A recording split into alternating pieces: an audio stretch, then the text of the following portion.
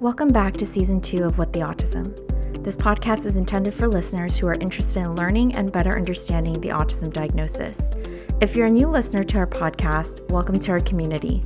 Whether you are a parent, a healthcare provider, a teacher, a fellow community member, or an aspiring behavior analyst, this podcast is meant to create an ongoing discussion with you, the listeners, to better understand all the mysteries of this autism diagnosis and be a resource to one another as we each partake in this journey together.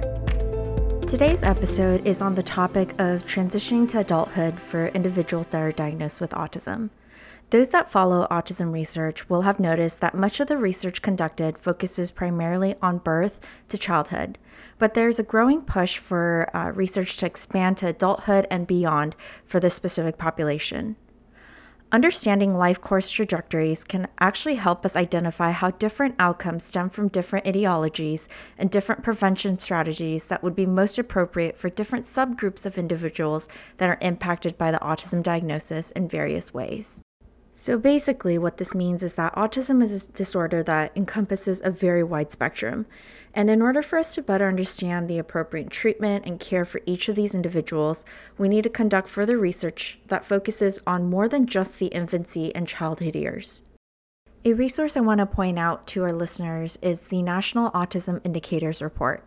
It's a super helpful guide put together by Drexel University to present current research findings and their implications. The specific report I want to point you towards is the report from 2015 that focuses on transitioning individuals into young adulthood.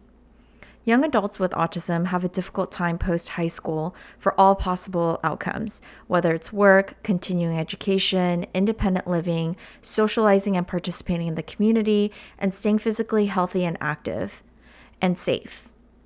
To further complicate these difficulties, many of these individuals face adulthood by first stepping off a services cliff.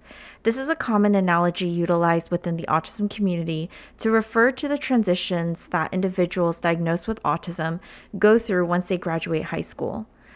So during this time, they no longer qualify for the services they've had access to since infancy, and these transitions are some of the hardest obstacles that an individual diagnosed with autism and their family have to face. The National Longitudinal Transitional Study conducted in 2012 found that over a third of teens diagnosed with autism could not navigate to various locations outside of the home or were not allowed to do so. The report also identified that most teens with ASD could perform adaptive tasks such as feeding and dressing very well, but some had trouble using telephone or looking up phone numbers or counting basic change. It's also important to highlight in terms of social opportunities, individuals with ASD were found to engage in fewer social and recreational activities in middle and high school compared to their peers without ASD diagnosis.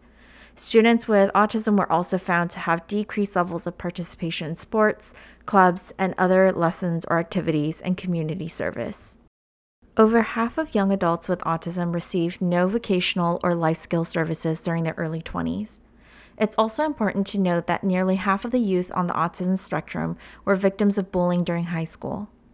Over 1/4 of adolescents engaged in some type of wandering behavior in which they impulsively left supervised situations, increasing their risk of becoming lost and going missing.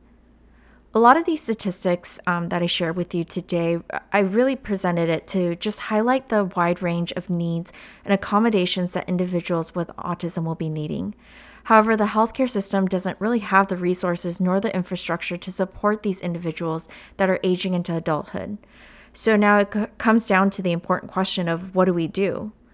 And as a clinician, one thing that I want to emphasize is that it is never too early to begin planning your child's future. If your child just got their diagnosis, it's vital that you have this conversation with their treatment provider to ensure that the goals and skills that are being targeted are appropriate to the goals that you're setting for your child. But I also want to highlight that if and when your child develops the cognitive skills to talk about their future, include them in this decision process. It's so easy to get caught up in the chaos of IEP meetings and clinical meetings for with your child's providers, but it's so important that we consider the voices and opinions of these individuals so that we can help them achieve their definition of a, quote, good quality life. I also want to note that for parents of children with autism, begin thinking about conservatorship and what your child's adulthood might potentially look like. This is an assessment and evaluation that should be conducted every year and on a regular basis. I've had so many previous clients visit this idea and the legal process of conservatorship when the child is 16 or 17 years old. This is a discussion that should be revisited over and over again during the child's adolescent years. It's so easy for school districts and providers to pass your child on to the next step, but your role in this whole process is to be your child's best advocate. Are these goals the most appropriate for your child? Can your child achieve higher standards and goals? Don't assume that everything the schools and clinics pass on to you as answers is the end-all be-all. Keep researching and keep asking. Be your child's biggest advocate and think ahead. This concludes our episode for this week. If you have any questions or concerns you'd like to share with us, or if there are any other topics or questions you'd like for us to cover, please feel free to reach out to us via email or on Instagram. You can always connect with me via email at whattheautismpodcast@gmail.com or on our Facebook page and Instagram at whattheautism. We upload a new episode on your favorite podcast platform every Sunday. And please note that this podcast has been created to discuss my personal experiences and opinions and is not a means of medical or psychological recommendations. But if you enjoyed this podcast, please make sure to follow and subscribe to our podcast channel, and I'll see you in our next episode.